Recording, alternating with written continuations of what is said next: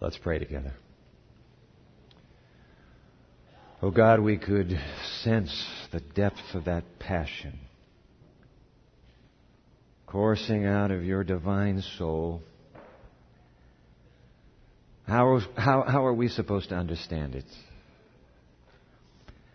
What does it mean for the journey that awaits us all?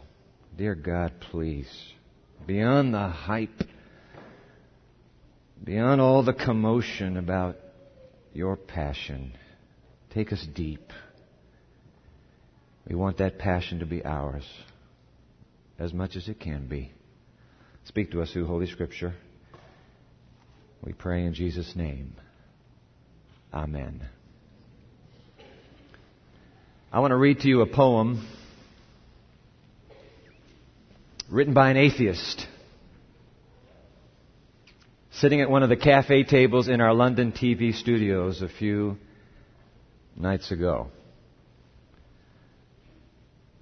A poem he gave me on the last night of our 2-week satellite series to the United Kingdom, to Europe, to South Africa, and to Australia. Essentially, east of the Atlantic, the postmodern secular West. I want to read this poem to you for 2 reasons. Number one, I believe it has a way of embracing this target group that I think for us as a campus have been much on our hearts and minds because of this mission that I've just returned from. Namely, again, postmodern secular Westerners. The poem is written by a gentleman named Terry. I met Terry either the first or the second night in the studios there. We had about 70 people sitting around the cafe tables. They had to come by ticket, and then the rest sitting in the shadows. I'm putting Terry's age at, late 40s, maybe early 50s. He works for the National Health Service of England. The government takes care of medicine and health services in that great land. He sat right up near the front. He only missed one night.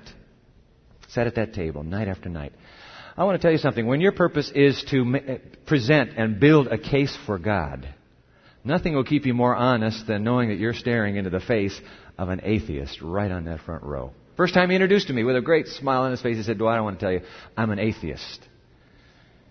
Now what we did was we took the 10 of the deepest human felt needs that we have as human beings, period, and then used those as entrees, as it were, in an effort to make a case for God. So I want to read this poem to you. I wish I could tell you, by the way, that after the 10th night, Terry came to me. After the video roll-ins. By the way, the production crew, median age, for those of you into communication and technology, median age, I suppose, 27, 28 years of age. They're all Australians. And I am telling you what, with class, they produced that program. The video roll-ins, just straight out of MTV, that kind of jerky editing, very fast-paced. I wish I could tell you the video roll-ins were what did it for Terry. I wish I could tell you it was the music. I'm telling you, the music was the most contemporary music I've ever heard. We're talking high octane. High octane. You didn't hear it in this music and worship conference. You didn't hear that music. I wish I could tell you it was one of the interviews we did. It was my privilege to interview authorities who were associated with every one of the felt needs. And so we would sit down and chat about the particular evening subject. And I need to tell you, it was such an honor for me to be partnered with a beautiful, professional Englishwoman. She is on the largest BBC market in the world. That's the BBC London market. Her name is Gillian Joseph. Her ancestors came from the Caribbean, but she speaks the Queen's English. She does the news every single day on the BBC. They call her newsreader, but we call them newscasters. She did it every day from 6 to 1 o'clock, 6 in the morning. So she's a pro, and she just lighted up the set with her co-hosting. But Terry didn't come up to me after the 10th night and say, Dwight, you convinced me. I believe now in God. All of England practically is agnostic or atheist. You know that. And Europe is the same. And so is Australia. And so is South Africa. And we're moving in that direction in this nation. But Terry said instead, I want to give you a poem I wrote. So here's a poem. 2 reasons why I'm sharing it. It describes our target group. And by the way, second reason, I believe this poem captures the angst that postmodern seculars live with night and day. Listen to the poem. It's entitled Despair. I looked into the mirror, the loneliness and hurt stared back, the tears pouring down my face. I know there is no God, I shouted. There is no God, He does not exist. Just 3 stanzas to this. Wait for the 3rd stanza. There is no God, He does not exist. He can't. Look at all the pain in the world. He doesn't answer my prayers. I've told Him, take me, spare someone who wants to live. I have no purpose in life. I want to die. I tell you, that is what has been impressed on me over and over again, how postmodern seculars live without any sense of purpose and meaning in their existence. They cover it, they mask it, the pub, the partying, but down deep there is no sense that I am here for any reason. I am just a chip on the sea of hapless fate. And that's who they are. They'll be happy and cheerful, but then the 3rd stanza. In the 2nd stanza, I have no purpose in life, I want to die. But here comes one last stanza. What makes you think? He has somebody speaking. I don't know who this is who's speaking. What makes you think He didn't hear? He has looked deep into your soul. There He saw all the pain and hurt. He knew, as He knows all, that you want the pain to end and be happy again. The end of a poem entitled Despair suggests in the 3rd stanza, maybe there's somebody who knows. You know what, ladies and gentlemen, I believe God is opening Terry's heart. I've got to go back in July to shoot 10 more programs. I want to see Terry then. I believe God is opening up the hearts of hundreds and thousands of postmodern pagans, as it were. Longing. I tell you, Karen and I came back from England just burdened that we have got to be doing more than we are to carry this growing segment of the Western populace on our hearts. I need to tell you that your prayers and your praying are what made the incredible difference. I want to thank you. Many of you were praying, I know. Students have come up and faculty and community. Your praying is what made the difference. Every night, I'd stand behind the set after doing all the interview on this big mod set with a white couch and I'm back waiting for the last live music. I mean, this band was live, and there would always be vocal music for the performance. As soon as that was done, I would walk out and begin this little 30-minute lecture, and I'm back there sweating. I'm thinking, how am I going to get through this technical material? It is so philosophical. This is not what we normally share, and oh God, I don't have this memorized. And then the Spirit would say, why don't you just forget it? Remember, and He would do this, He would bring the faces of those I knew who were praying back here at home, and I would remember that you were praying, and on the wing, I'm telling you the truth, on the wings of that memory, I'd walk out with the applause at the end of that musical number, open up the notes. And I believe when you see the DVDs, they're being produced now into 9 languages, and we'll get a set and we'll share them with you. I believe you will be proud of God for what He did when you see this production. Thank you very, very much for your prayers. Well, we've had our prayer. So I want to move now. I don't know what you think about Mel Gibson and his movies in the past. And I don't know what you're going to think about Mel Gibson and his movies in the future. But I've got to say this in public.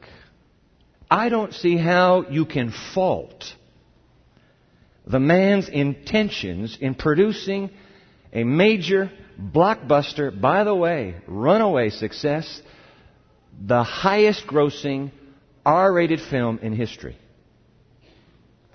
I don't see how you can fault his desire to produce that film. I've heard him say this.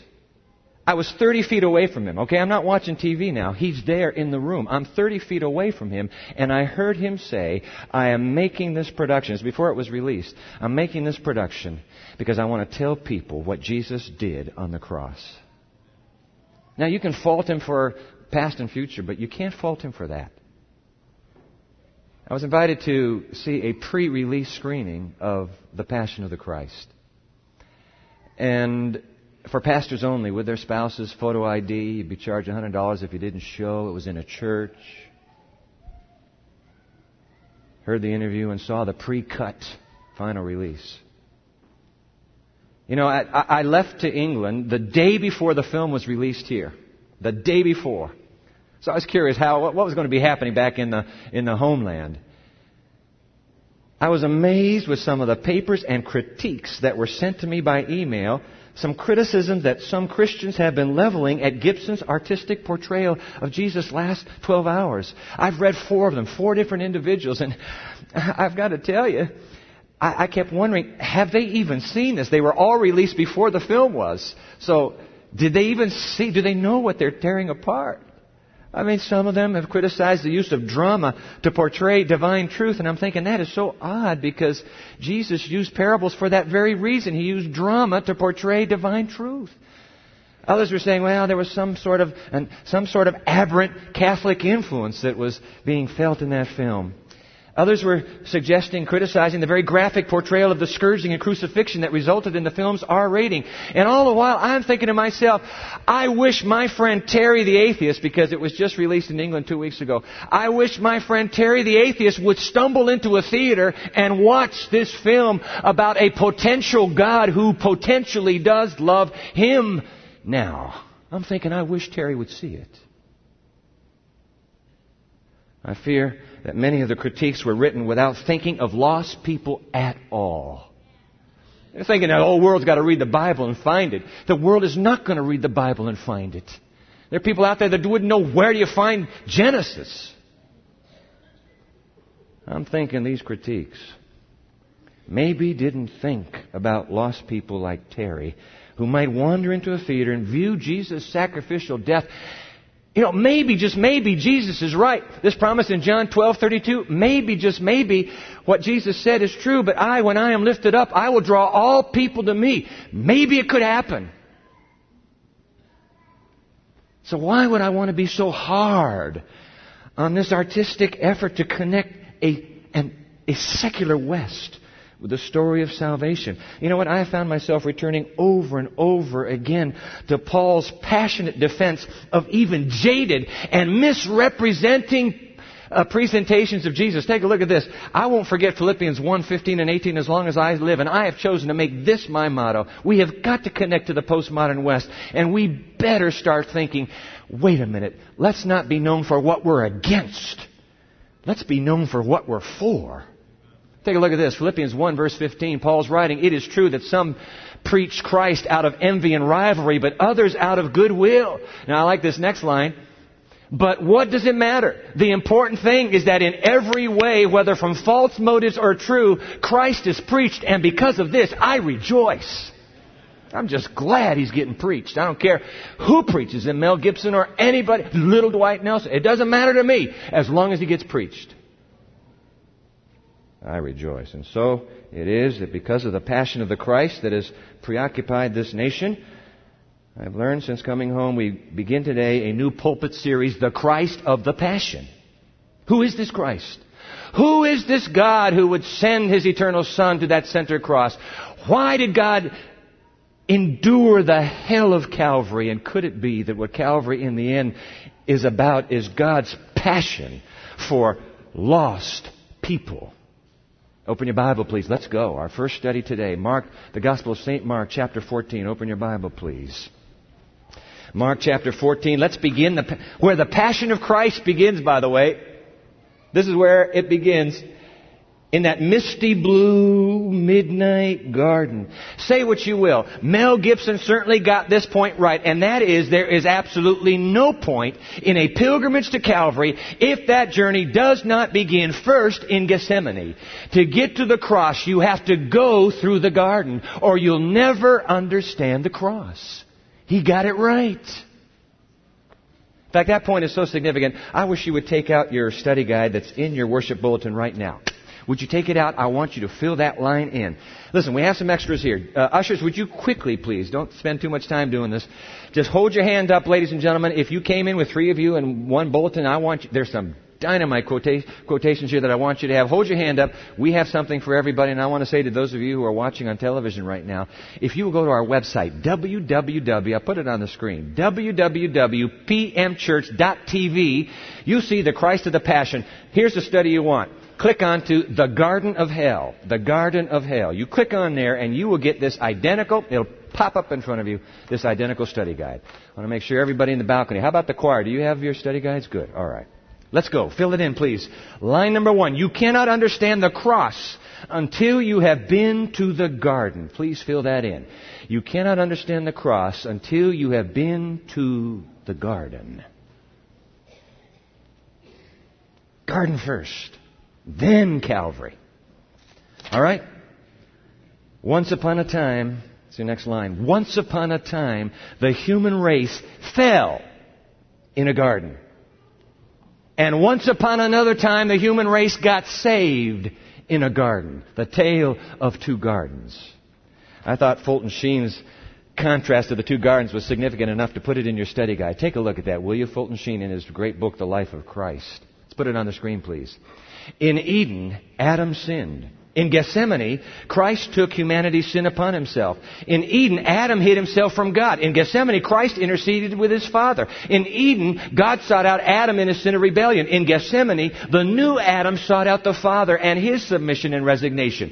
In Eden, a sword was drawn to prevent the entrance into the garden and thus immortalize evil. In Gethsemane, I like this, the sword would be sheathed, put back in that scabbard. All right, the Gospel of St. Mark. Mark chapter 14. I'll be in the New International Version today with you in this study. There's a Bible in front of you. If you didn't bring one, it'll be on the screen here. Mark chapter 14. Let's pick it up, verse 32. Mark 14:32. And they went to a place called Gethsemane. The Last Supper is ended. All right, the last one of you guys out, please close the door behind you. And the last one out dutifully does it. Patters down with his sandals, those hard, pounding stairs. The Passover orb is silver and full as it silently tags at the dusty sandals of a band of 12 young men. It should be 13, but one of them has already slithered into the darkness to perform his nefarious deed of betrayal. And so this small band, Jesus and the 11, now hurry through the patches of silver, black, that have fallen at the feet of the eastern gate of Jerusalem, down into a notch carved beside Jerusalem called the Kidron, and then up a winding way to an olive garden called in the Aramaic Olive Press, or Gethsemane. A few muffled commands are obviously given, and suddenly the group splits. 8 of the young men take up positions beside the gnarled olive trunks there at the gate of the garden, but 4 move away from the 8 and now begin to slip even deeper into the dark shadows of that gray-green olive tree cover. And as they pick their way beneath that lattice of olive branches, beams of silver sporadically fall on their faces. But it's not the faces of the 4 that compel us to look. It is the face of one face so strangely twisted, so troubled. It is the face of Jesus that draws us to his agonized eyes. Something's happening to Jesus.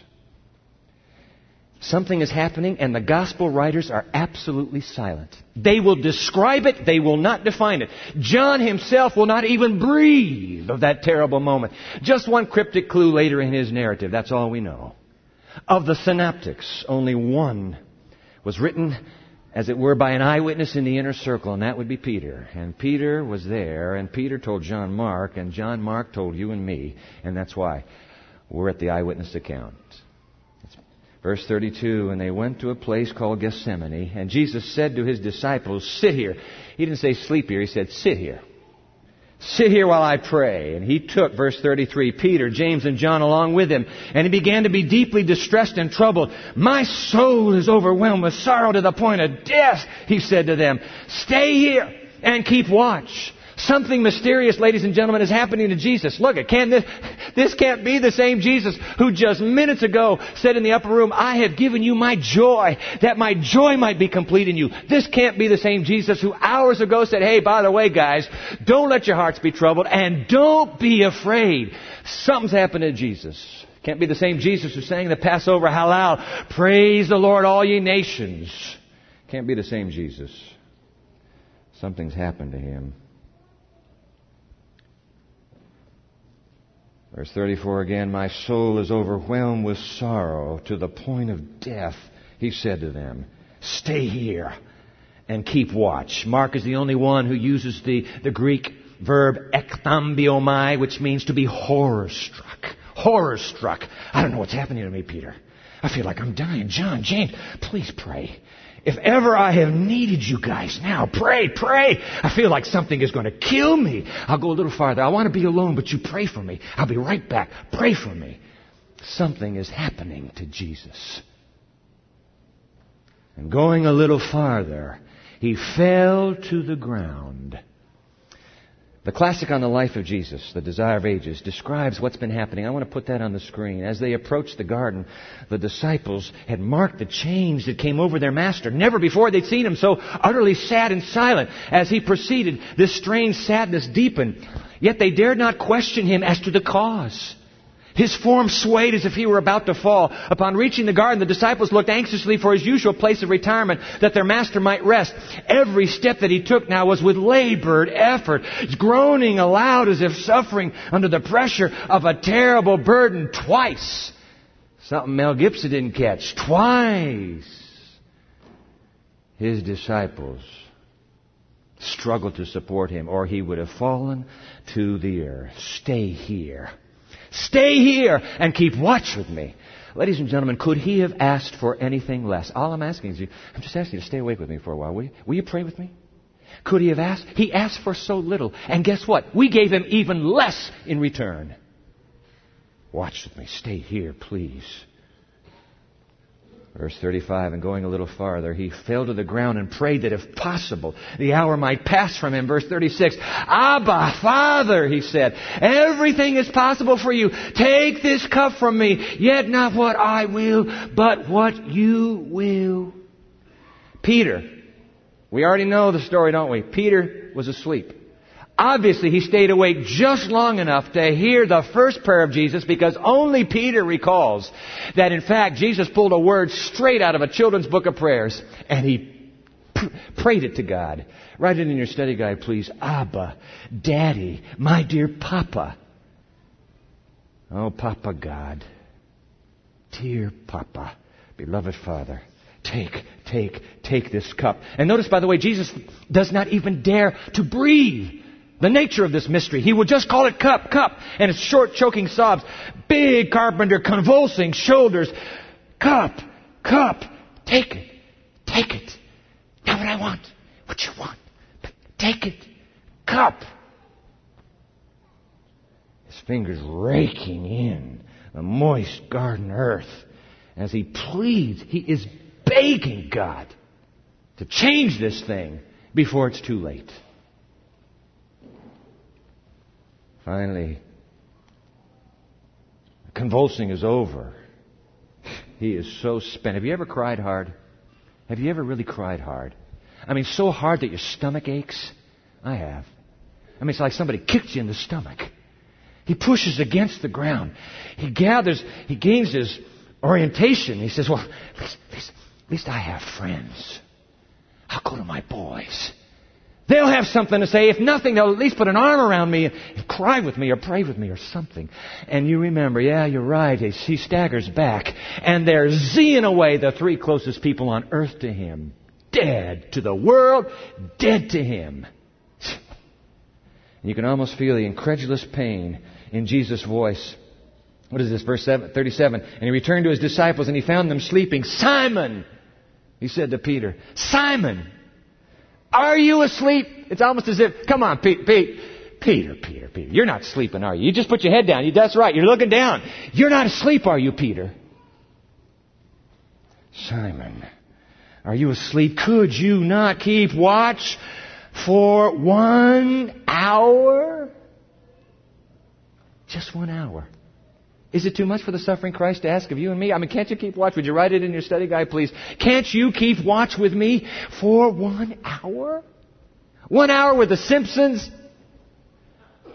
1 hour with American Idol?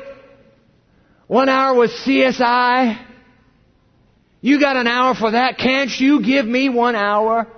Hours upon hours in cyberspace. Don't I get any space in your life? Hours and hours with the NCAA playoffs. Hours at the mall. Days and weeks you've been working and I don't get, even write it in please, I don't even get 1 hour. Couldn't you watch with me for 1 hour?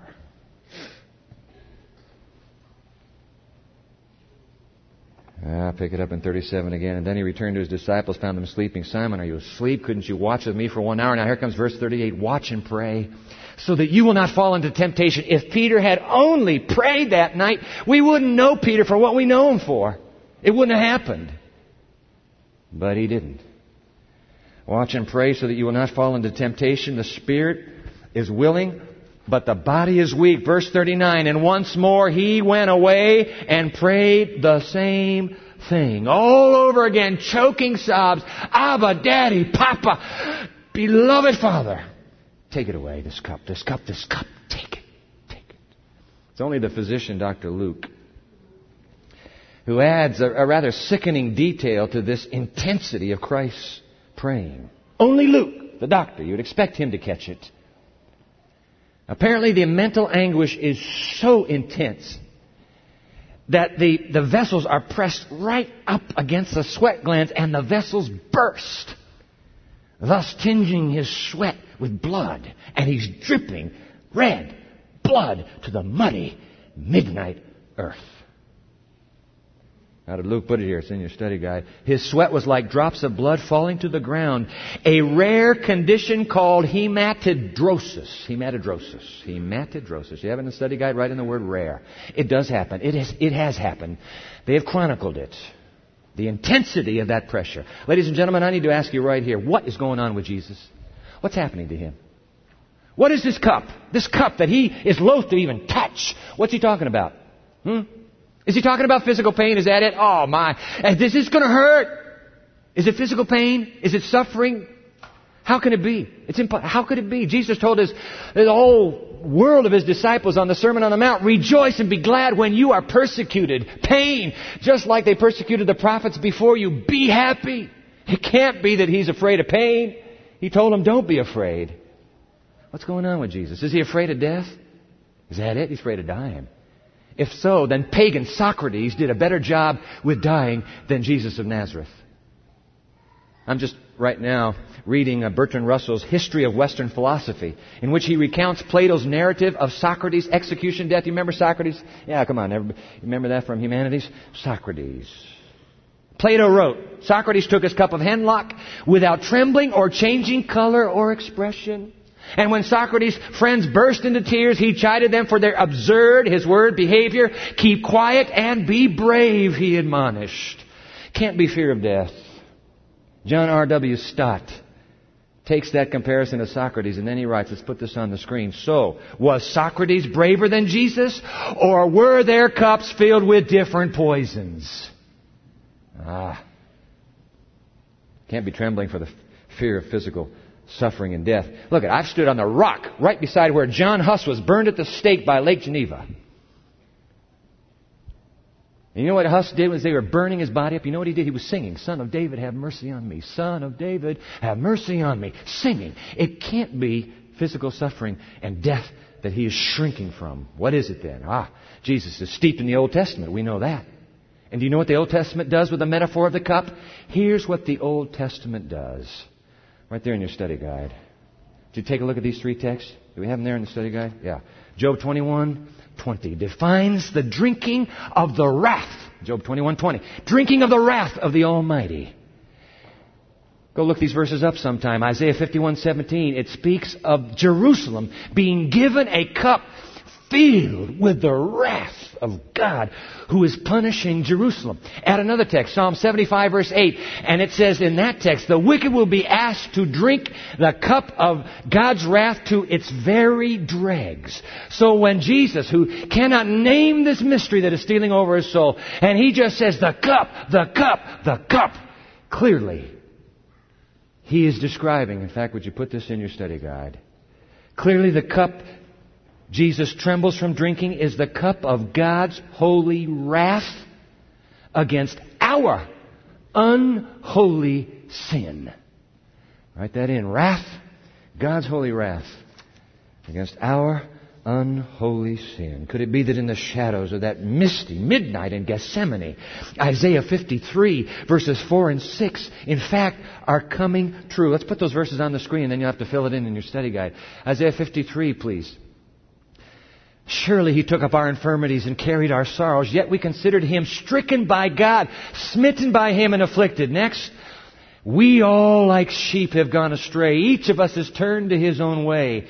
And the Lord has laid on Him, write it in please, the iniquity of us all. Some sludge, some awful sludge is being poured into the pure and unsullied mind and life of Jesus. And the Lord has laid on Him the iniquity of us all, the sins of an entire rebel race. Do you have any ugly sins? I know you have pretty ones. Do you have any ugly sins? Do I have hideous sins? Yes, I do. All of those sins are being poured into the open mind of this God who's saying, I'm not sure we want to go through with this. Is there another way? The Lord laid on Him the iniquity of all of us. Fulton Sheen. Oh, this is something. Did I put this in the study guide? Fulton Sheen. No, look at this on the screen, will you? From the north. Do we have it up there? Yeah, look at this. From the north, south, and east and west, the foul miasma of the world's sins rushed upon Jesus like a flood. And then I like this metaphor. Samson-like. Remember Samson? He takes those two pillars and he pulls the whole guilt of the world upon himself as if he were guilty, paying for the debt in our name so that we might once more have access to the Father. Hallelujah. And the Lord has laid on Him the iniquity. All of Andrews University's sordid, sorry sin poured onto the heart of our Lord Jesus. And what happens when sin is poured into a perfect life? Well, I'll tell you what happens. You don't have to be a theologian or a rocket scientist to figure this out. Romans 6:23, for the wages of sin is what? Now, what kind of death is it? Well, you got to read the rest of the text. The gift of God is eternal life in Christ Jesus. So the wage has to be the antithesis of the gift. The gift is eternal life. Write it in, please. Death is eternal death. Eternal death. Eternal death. Goodbye forever. Read eternal separation. I don't need to remind you that the pre-incarnate Christ and the Father have shared an eternity in the past together.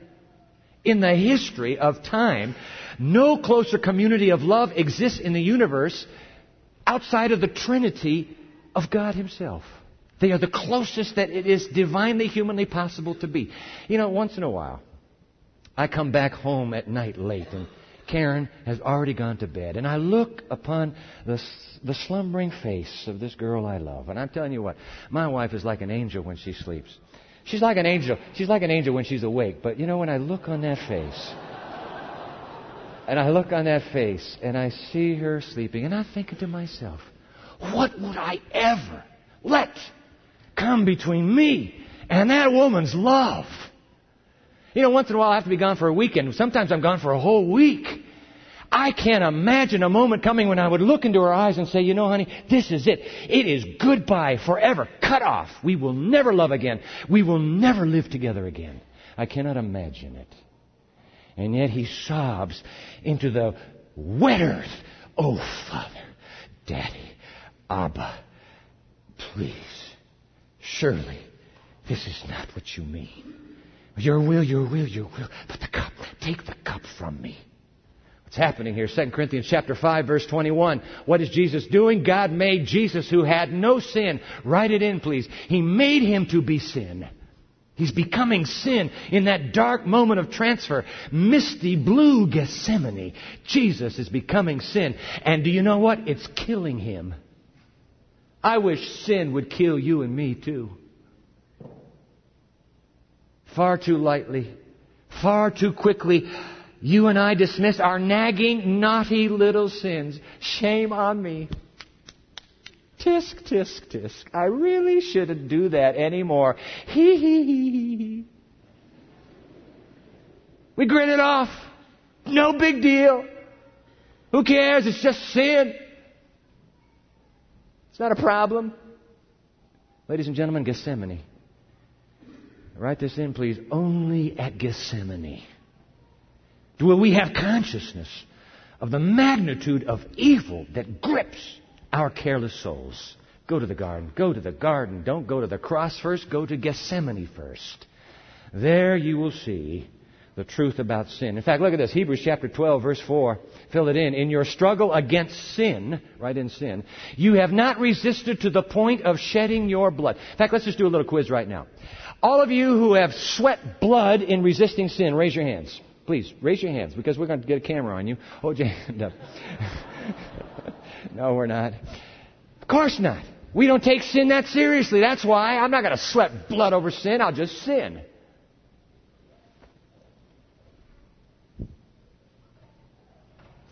Mark 14:39. Once more, Jesus went away and prayed the same thing. Desire of Ages, put this on the screen for you. This is in this is in your study guide. Good. 3 times Jesus has uttered that prayer. 3 times has humanity shrunk from the last crowning sacrifice. The awful moment had come. That moment which was to decide the destiny of the world. The fate of humanity trembled in the balance. Christ might even now refuse to drink the cup apportioned to guilty man and woman. It was not yet too late. Ladies and gentlemen, that's what's going on in Gethsemane. It's not too late. He might wipe the bloody sweat from his brow and leave man to perish. You go to hell. I'm going back to heaven. He could have. By the way, do you think for one moment, write it in, that Jesus was alone in that garden? Alone? Mel Gibson is absolutely right. That slithering snake, the metaphor of a woman mantled. What is it? He's trying to say, he was not alone in that garden. You better believe that old serpent called the devil was in the heart, the gut of Gethsemane. And with all his hellish fury, he is hissing. Because Lucifer knows it's curtains for his legion of demons and him. If Jesus stumbles out of Gethsemane and crawls to the top of Golgotha, it's over for Lucifer. It is now or nothing, and every force of hell is thrown against that prostrate supplicant who weeps. Get out of here. Get out of here, Daddy's boy. Go back to your daddy where you belong. They don't want you. They don't care. 3 closest friends you have on earth, were they your 3? Look at them. Dead to the world, dead to you.